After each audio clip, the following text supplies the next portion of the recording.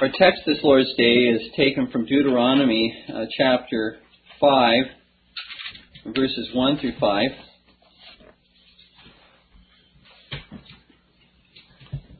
And there we read, And Moses called all Israel and said unto them, Hear, O Israel, the statutes and judgments which I speak in your ears this day, that ye may learn them and keep and do them. The Lord our God made a covenant with us in Horeb. The Lord made not this covenant with our fathers, but with us, even us, who are all of us here alive this day. The Lord talked with you face to face in the mount, out of the midst of the fire. I stood between the Lord and you at that time to show you the word of the Lord. For ye were afraid by reason of the fire, and went not up into the mount.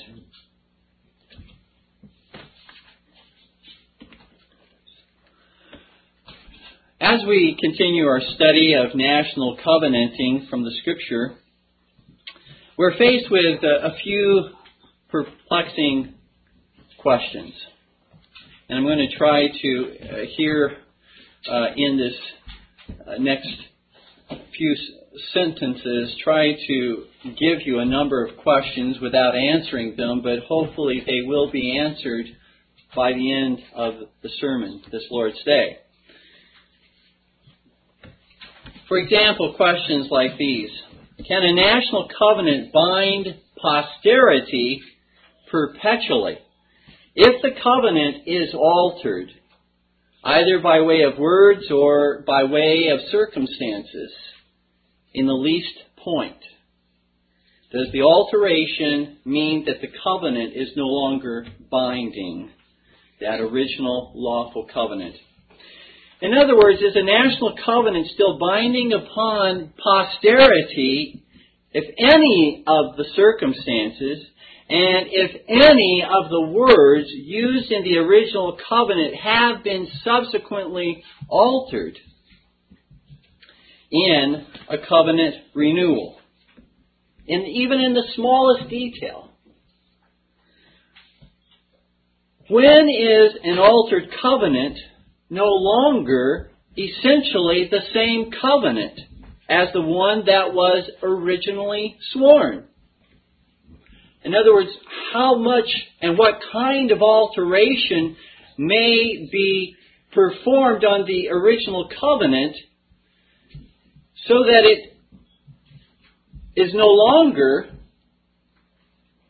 the same as that original covenant, so that it's actually a different covenant?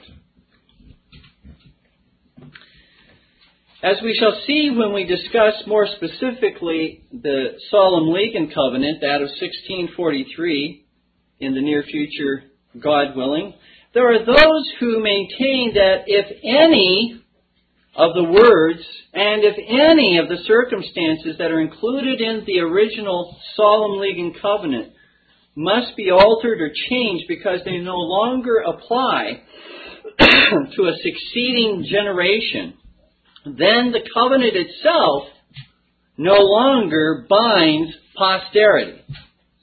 Now, why do they say that?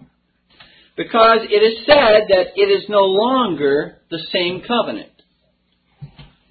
For example, if the words king and parliament, which are words found in the original Solemn League and Covenant, no longer apply to a nation or to its national posterity, because a nation now has, for example, a president and a Congress instead of a king and parliament, then according to those holding this view, the Solemn League and Covenant no longer binds that nation or that national posterity. And the reason it no longer binds, according to this view, is because the explicit words and circumstances in the original covenant no longer apply as they once did. But the question is, that we want to answer, is that true? Is there scriptural support for such a view? Or may a national covenant perpetually bind posterity even when specific words or circumstances have altered the original covenant? Do such circumstantial changes alter the essence and substance of a lawful national covenant? These are the questions, the kinds of questions that we hope by God's grace to answer this Lord's Day. And so, basically, there's one main point because it's going to take the whole sermon to answer this question. And so this is the point that we will seek by God's grace to establish today. A lawful national covenant may include alterable circumstances and yet perpetually bind posterity. Now, we read earlier Deuteronomy chapter 5, verses 1 through 5, and we did so, as we shall see in a few minutes, because this is basically a covenant renewal that is spoken of in Deuteronomy 5. The original covenant was made at Mount Sinai. This covenant is a covenant renewal before the people of God entered into the Promised Land. It was made in the land of Midian. And so here in the land of Midian, the Lord speaks through Moses to all Israel and says that the covenant that they are about to take or to renew is one which God made with them, then living in the land of Midian. He says, not with your forefathers. What he means is not only with your forefathers, but with you who were not even living at that particular time. Because remember, there was approximately 40 years that had passed. Those who were a certain age, 20 years of age, those who were 20 years of age and older survived that particular 40-year period. Those who were younger or did not survive, those who were younger did survive that period of time. And so that's the generation, and many, no doubt, during that 40 years had been born that were not present at Mount Sinai. But God speaking through Moses says that it was you that I made a covenant with at Mount Sinai. Many of you who were not even there. And so, what we want to try to demonstrate by introducing this portion of Scripture is we want to just briefly, in this sermon, to look at the covenant that God made with them at Mount Sinai 40 years earlier, and this covenant renewal, and see, in fact, whether there were any changes that were made. Any words that are different. Anything that was considered to be alterable. Because, again, if we can demonstrate that there were changes made in the covenant, not a backsliding, as we will note, from that covenant originally made, but yet changes made, then how can the other position say that whenever there is any change made, that it's no longer the same covenant? God says the covenant they're about to renew with Him is the same covenant that they made with Him at Mount Sinai. So let's allow God Himself to demonstrate from His Word whether a covenant renewal must have exactly the same words, whether or not words can be altered and changed or circumstances be altered and changed, and yet that original covenant be binding. First, let's go back to Exodus chapters 19 through 20 and just do a real quick overview of the context in which the Ten Commandments are given. And then we're going to consider more closely the words in some of the commandments. The context immediately preceding the giving of the Ten Commandments is that of God covenanting with Israel to be their God, and Israel covenanting with God to be His people. And so there was a mutual covenant, a national covenant on the part of Israel, by which they owned God to be their God, and they also owned themselves to be God's people as a nation and as a church. Note with me that in Exodus 19:4, Jehovah first identifies himself. If you want to look there at Exodus 19:4, Jehovah first identifies himself as Israel's Savior in delivering them out of bondage in Egypt and in saving them from destruction. Very much like he compares himself to an eagle that carries its babies on its wings. And so God carried Israel in redeeming them out of destruction. He carried them out of Egypt and out of bondage. And so we read in Exodus 19:4, "Ye have seen what I did unto the Egyptians, and how I bare you on eagle's wings and brought you unto myself." Now in Exodus 19:5, the next verse, "Because Israel had already been redeemed by the Lord and brought unto the God of their salvation." Israel is on their part to express their faith, their love, and gratitude to Jehovah by willingly obeying His commandments and keeping His covenant, in which they are about to engage themselves as both a nation and as a church. We read in Exodus 19:5, "Now therefore," so based on the fact, God says, that I redeemed you, that I bare you on eagle's wings, that I brought you unto myself. On that basis, therefore, ye will obey my voice. God is not giving to them here a covenant of works, declaring to them, obey me that you may be redeemed. Obey me that you may be justified. Obey me that you may be saved. But He's saying, because I did redeem you, because I did save you, therefore, keep.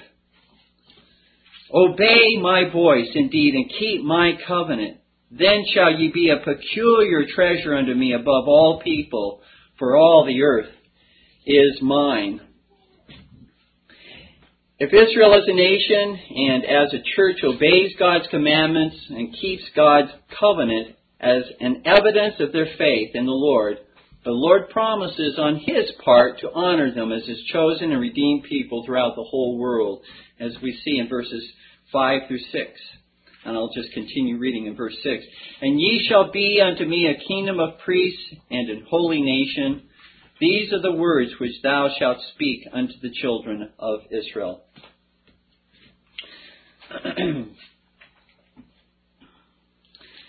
Moses then, after this declaration as to what God would do, Moses then takes this gracious covenant to the official rulers and the leaders, the representatives of the people in Israel, in Exodus 19:7, who engage themselves on behalf of all of Israel, on behalf of the whole congregation of Israel. They engage themselves to faithfully follow the Lord as His nation, as His church, as we see in chapter 19, verse 8. "And all the people," and there it's described in verse 7 who all the people were, the elders of the people. "And all the people answered together and said, All that the Lord hath spoken we will do. And Moses returned the words of the people unto the Lord." So this is a mutual covenant, a national covenant, a covenant of grace and mercy to this nation.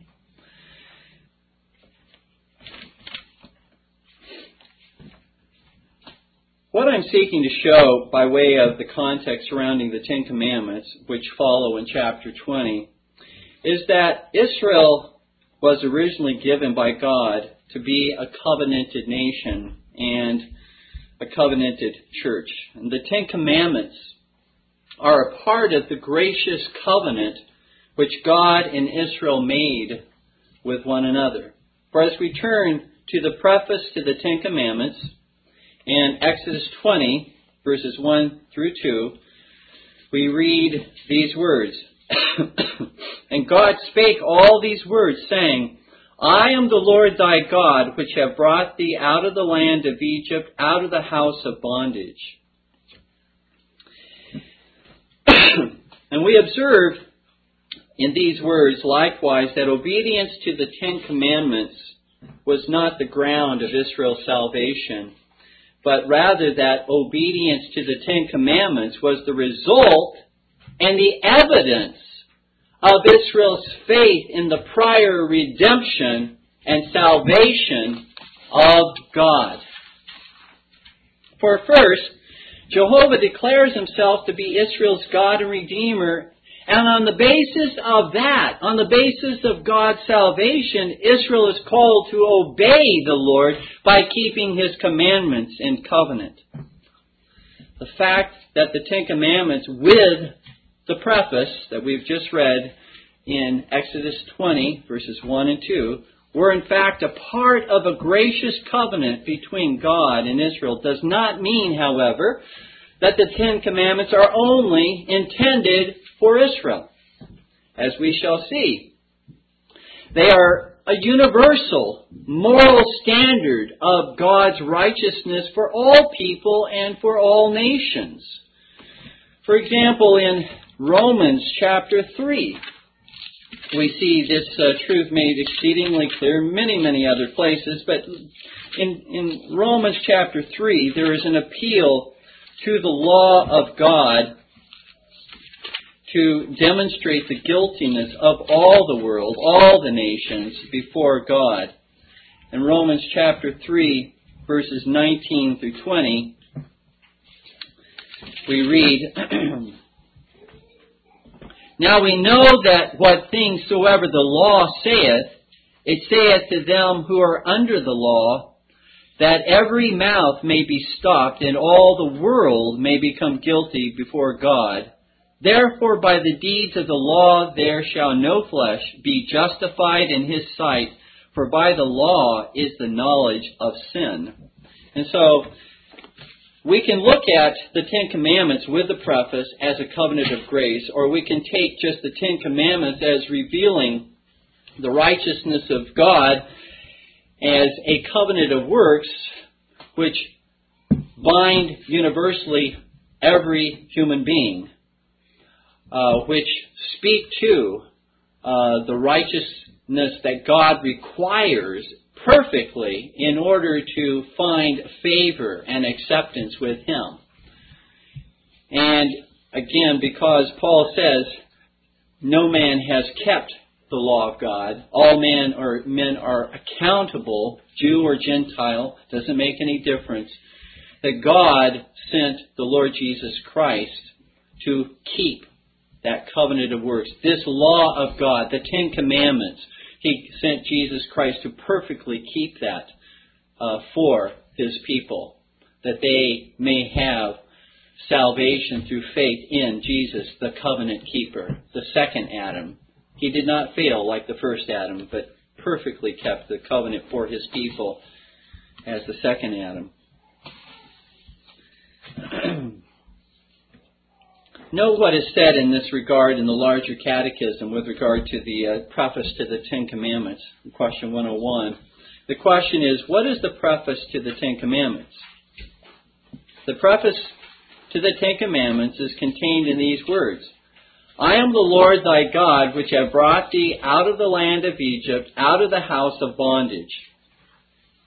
Now notice, that's what the preface says. Now, the larger catechism goes on to explain what that means. Wherein God manifesteth His sovereignty as being Jehovah, the eternal, immutable, and almighty God, having His being in and of Himself, and giving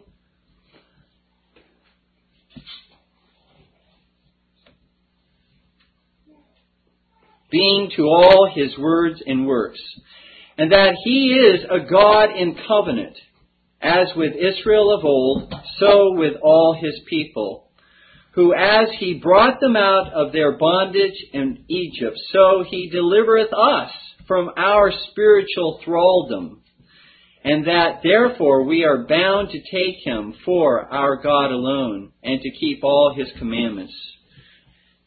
And so the application to us of that original covenant is that this is a covenant of grace, wherein is exemplified God delivering us from our spiritual thraldom, slavery, and bondage, out of our own Egypt and house of bondage, and of bringing us to himself, so that we might likewise keep all his commandments.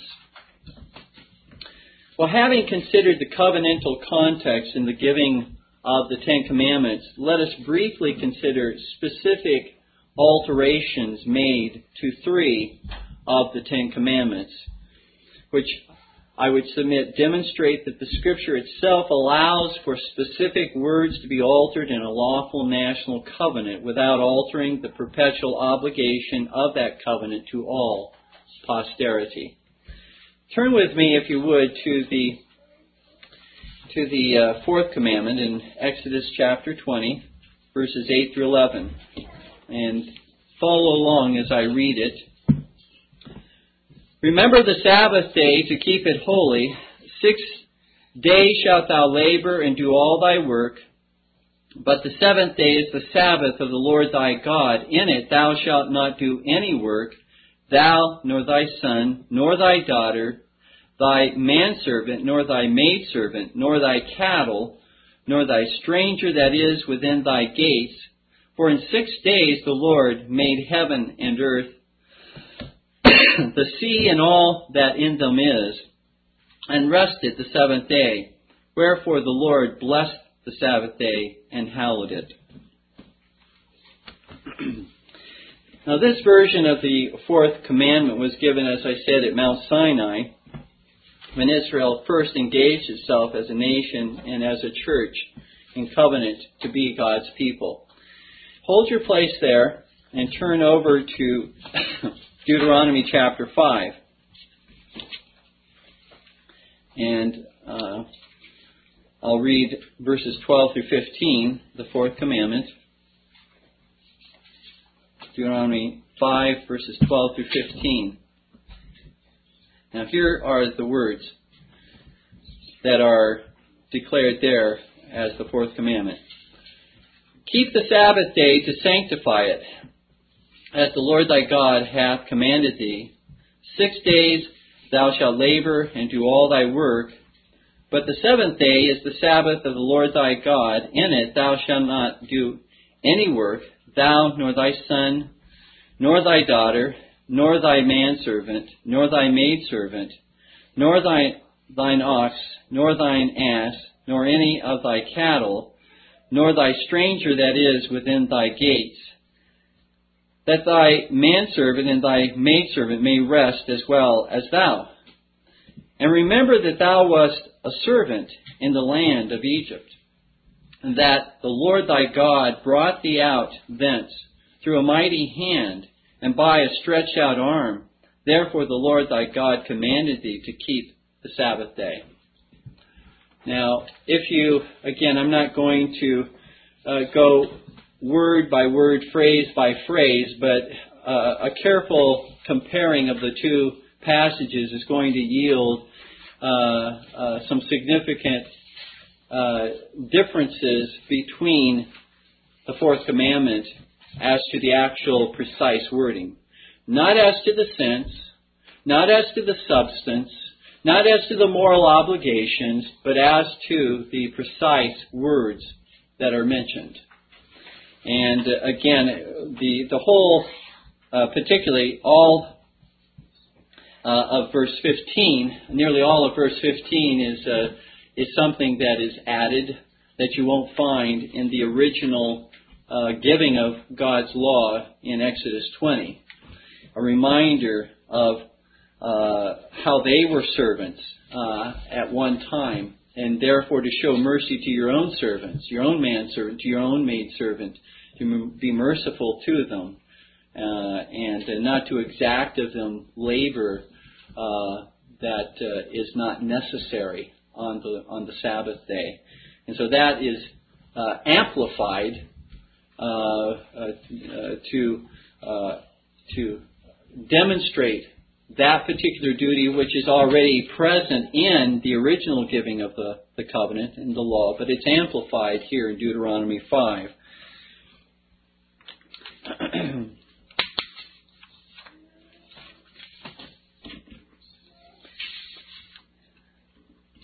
And yet this version that we have just read in Deuteronomy chapter 5, as I said, and as we read from our text in Deuteronomy 5, 1 through 5, this version is a renewal of the same covenant that God made with them at Sinai.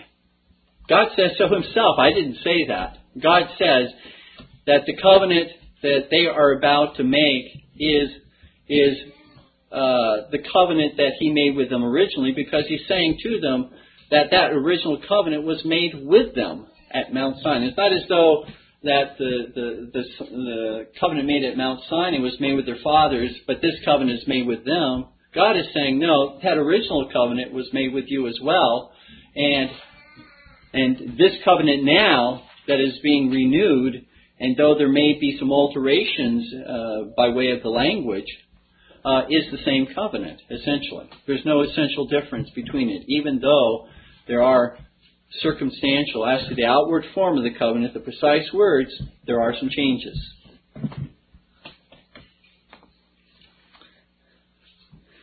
So the question is, how could the covenant made in the land of Midian be essentially the same covenant in sense and substance with that that's found in Exodus 20 at Mount Sinai, if there has been, in fact, an alteration in the words of that lawful national covenant?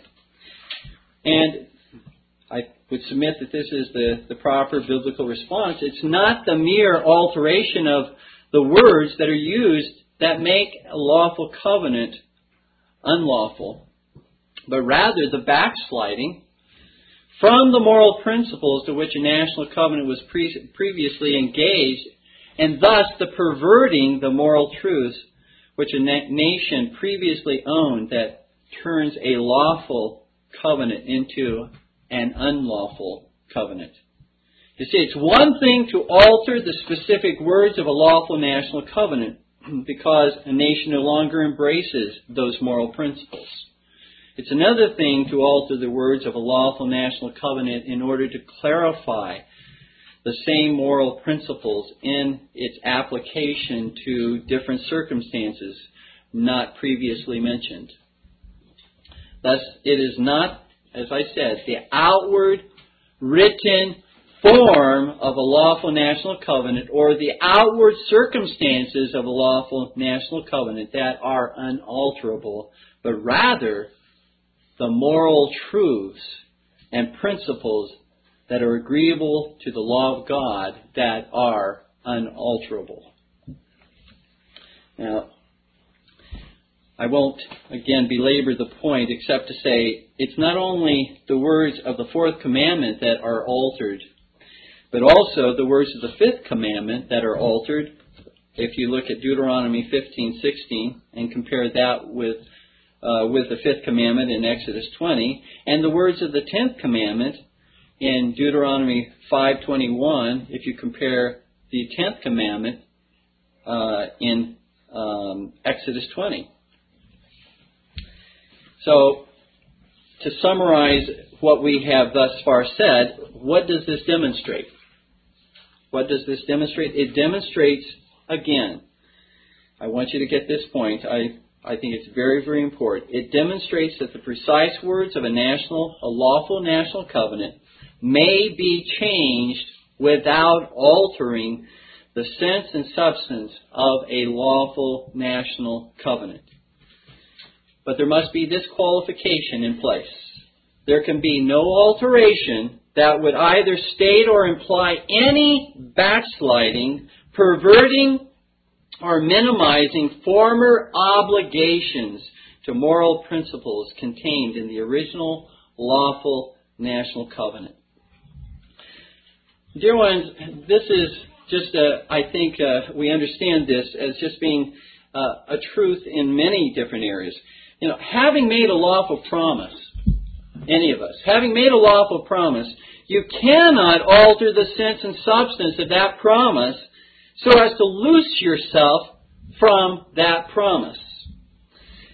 Let's say that Israel wanted to worship other gods or to marry heathen wives. Could they alter the covenant they had made with God to that effect? Of course not.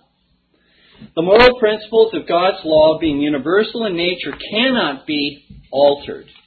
However, if Israel wanted to make clear that the moral truths in their national covenant not only apply to them when they have judges, but also when they have kings, not only when they are one nation, but when they're divided asunder into two different nations, not only when they are free, but also when they are in captivity, such changes that might be made in these different circumstances, or perhaps in the actual words used in covenant renewals that follow thereafter, do not alter the sense and the substance of their lawful national covenant, but only alter changeable circumstances, which, as we shall see, has been the practice of our covenanting forefathers in their national covenants as well. That we won't do today, but when we get to that point, we'll see how they have faithfully followed the same scriptural principles.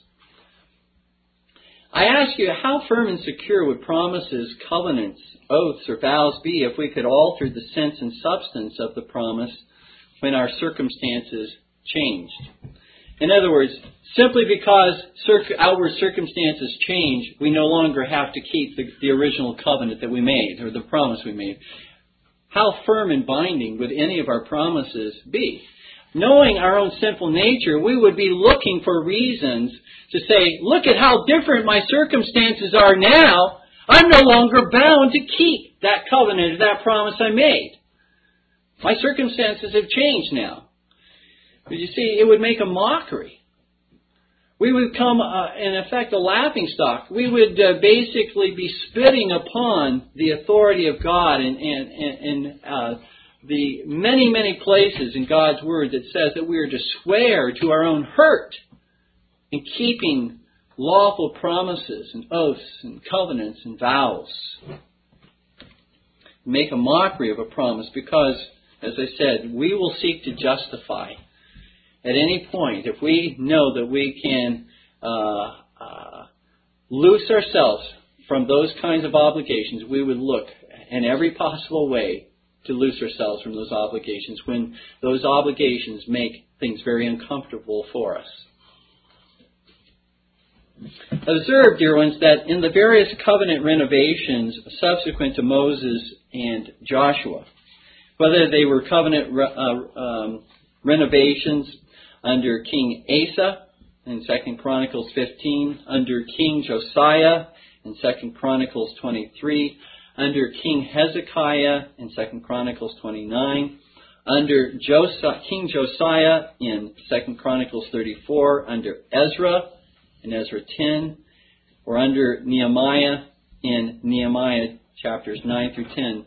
The circumstances, this is the point, in all these covenant renovations, the circumstances of Israel had in various ways changed, and in some cases had drastically changed. And yet, in all these examples of covenant renovation and renewal, the alteration of different circumstances, and even in the words that are actually cited in the covenant renovations, did not alter the sense and the substance of the moral principles found in the original covenant made at Mount Sinai, nor did it change the perpetual obligation to all posterity, simply because the circumstances were different, or simply because the exact, precise, same words were not used in the covenant renovations.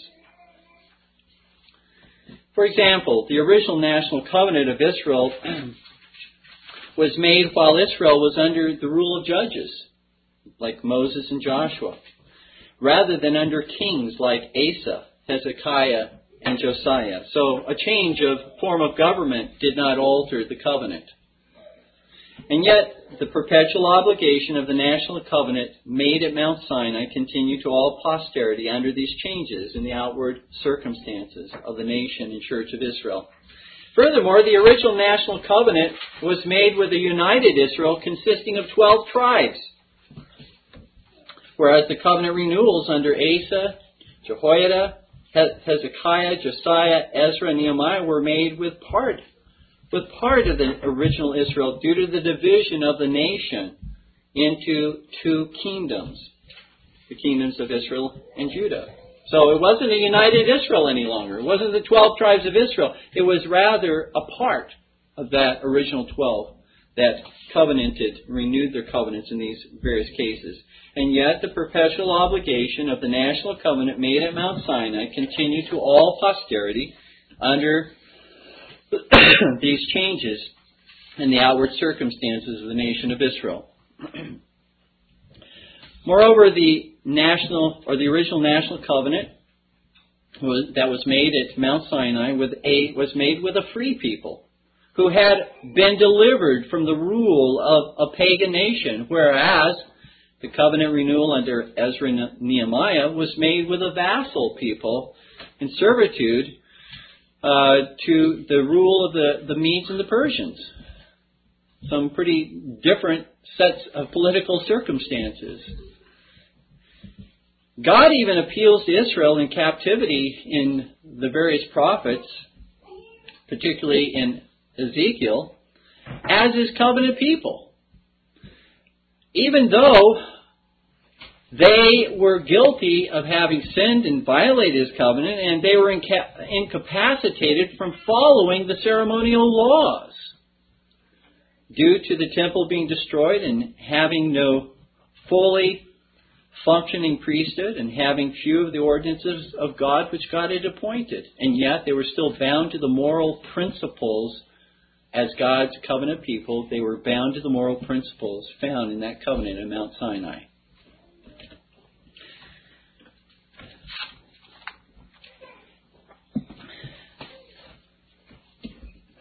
This is the point I'm trying to make by elaborating on the covenant made at Mount Sinai, the original national covenant, one of grace made with Israel, and in comparison to national covenants like the Solemn League and Covenant. That covenant at Mount Sinai was clearly initiated by God with his people. Those people did likewise mutually covenant to be God's people. It was initiated by God. The fire upon Mount Sinai, the thunder and the lightning, etc., demonstrating the awesomeness of God with whom they were entering into covenant. The Solemn League and Covenant was instituted or initiated by man, by the kingdoms of England, Ireland, and Scotland. Now, my point simply is this. If the greater, when God initiates a covenant with man, that in that covenant there can be alterations, modifications by way of making things more clear without altering the moral principles, but yet in a covenant God makes with man or initiates with man, those alterations can occur. That's, I consider to be the greater. Then I simply say, so likewise, the same thing can happen with the lesser, when man initiates a covenant with God. If the greater, then the lesser. As long as, again, there is no backsliding, deviating from the moral principles that were made in the original national covenant. Now, what about Galatians 3:15? Because there in Galatians 3:15, it says, as you'll recall, "Brethren, I speak after the manner of men, though it be but a man's covenant, yet if it be confirmed, no man disannulleth or addeth thereto." Well, clearly, in light of the previous scriptural testimony, Paul in Galatians 3:15 is not forbidding the addition and alteration in an absolute sense, but he's forbidding it in a particular sense. That is, adding and altering a lawful covenant so as to actually change the sense and substance of the original lawful covenant is prohibited. That's the kind of adding to or altering that Paul forbids. You cannot change the original sense or substance of the original covenant. That is prohibited in Galatians 3:15. But adding words and altering outward circumstances without backsliding from the moral principles of a lawful covenant is not prohibited. In fact, Paul uses the truth in Galatians 3:15. This is very interesting for any who would use this passage to say you can't alter in any sense a lawful covenant once it's confirmed. Paul uses the truth in Galatians 3:15 to demonstrate that the covenant promises made to Abraham are yet certain promises made to the seed of Abraham, namely to Christ and all those who are in Christ, whether Jew or Gentile. And although the moral principles of that covenant made between Abraham and God continue unabated, the outward sign of that covenant that was made between God and Abraham, that God gave to Abraham, namely that of circumcision, was changed to baptism. The moral truths remained the same even though the outward circumstances were changed.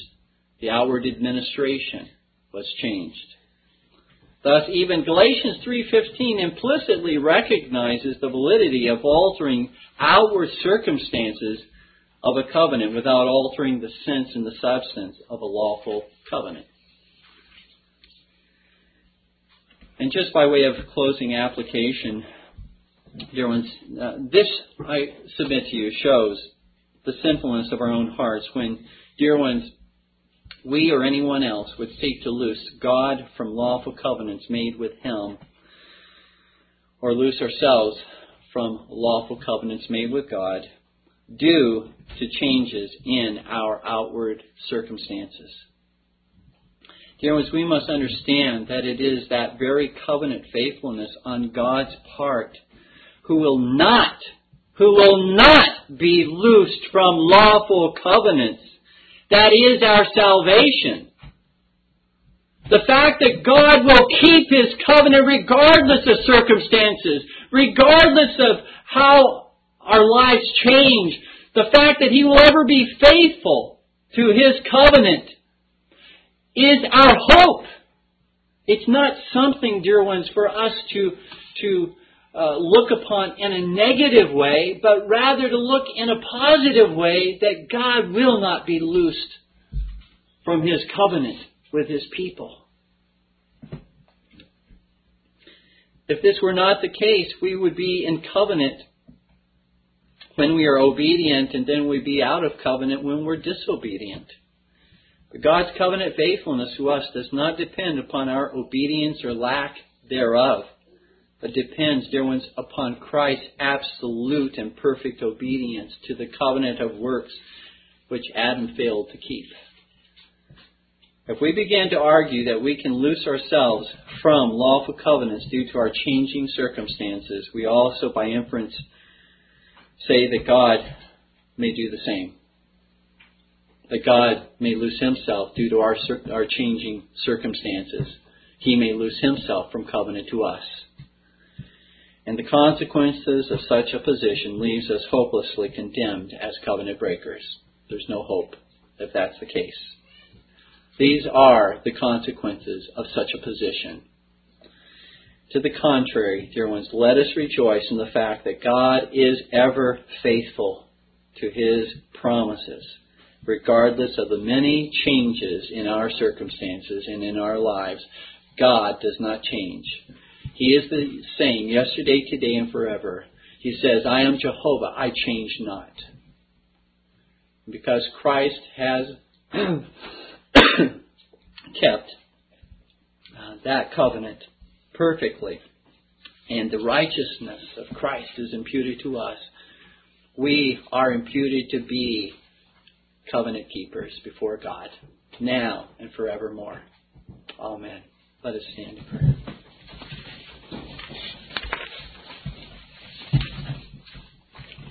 Our Heavenly Father, we thank Thee and praise Thee for our Savior, for His work on the cross on our behalf as our covenant keeper. And we do rest in Him and in His righteousness alone. We thank Thee that, O God, Thou dost not loose Thyself from Thy covenant to us, even due to various changes in circumstances in our lives, or even due to changes from Thy covenant of grace in the Old Testament as opposed to the New Testament, Thy faithfulness in keeping covenant with Thy people and upholding all of those promises. And Lord, even the moral principles that we find therein remain the same. We thank Thee, our God, that there is security, stability, firmness in Thy covenant. Lord, we rest in that today. And we pray we would be a covenant-keeping people, that, Lord, we would be those who swear to our own hurt, who keep our promises, who keep, Lord, our oaths and vows and covenants, and who renew them, O God, when we do in fact break them, when we do in fact violate them, that, Lord, we repent and we do renew them before Thee. And we are thankful that, Lord, that we can renew those covenants as many times as we sin against them and break them, that Thou, O Lord, are ever faithful. We do thank Thee, our God, for Thy word, which holds us up and keeps us from falling into many gross errors of the times. And we ask these things in Jesus' name. Amen. This Reformation audio track is a production of Still Waters Revival Books. You are welcome to make copies and give them to those in need. SWRB makes thousands of classic Reformation resources available, free and for sale, in audio, video, and printed formats. It is likely that the sermon or book that you just listened to is also available on cassette or video, or as a printed book or booklet. Our many free resources, as well as our complete mail-order catalog, containing thousands of classic and contemporary Puritan and Reformed books, tapes, and videos at great discounts, is on the web at www.swrb.com. We can also be reached by email at swrb@swrb.com, by phone at 780-450-3730, by fax at 780-468-1096, or by mail at 4710-37A Avenue, Edmonton, that's Edmonton, Alberta, abbreviated capital A, capital B, Canada, T6L3T5. You may also request a free printed catalog. And remember that John Calvin, in defending the Reformation's regulative principle of worship, or what is sometimes called the scriptural law of worship, commenting on the words of God, which I commanded them not, neither came into my heart, from his commentary on Jeremiah 7:31, writes, God here cuts off from men every occasion for making evasions, since he condemns by this one phrase, I have not commanded them, whatever the Jews devised. There is then no other argument needed to condemn superstitions than that they are not commanded by God. For when men allow themselves to worship God according to their own fancies, and attend not to his commands, they pervert true religion. And if this principle was adopted by the Papists, all those fictitious modes of worship in which they absurdly exercise themselves would fall to the ground. It is indeed a horrible thing for the Papists to seek to discharge their duties towards God by performing their own superstitions. There is an immense number of them, as it is well known, and as it manifestly appears. Were they to admit this principle, that we cannot rightly worship God except by obeying His word, they would be delivered from their deep abyss of error. The prophet's words, then, are very important when he says that God had commanded no such thing, and that it never came to his mind, as though he had said that men assume too much wisdom when they devise what he never required, nay, what he never knew.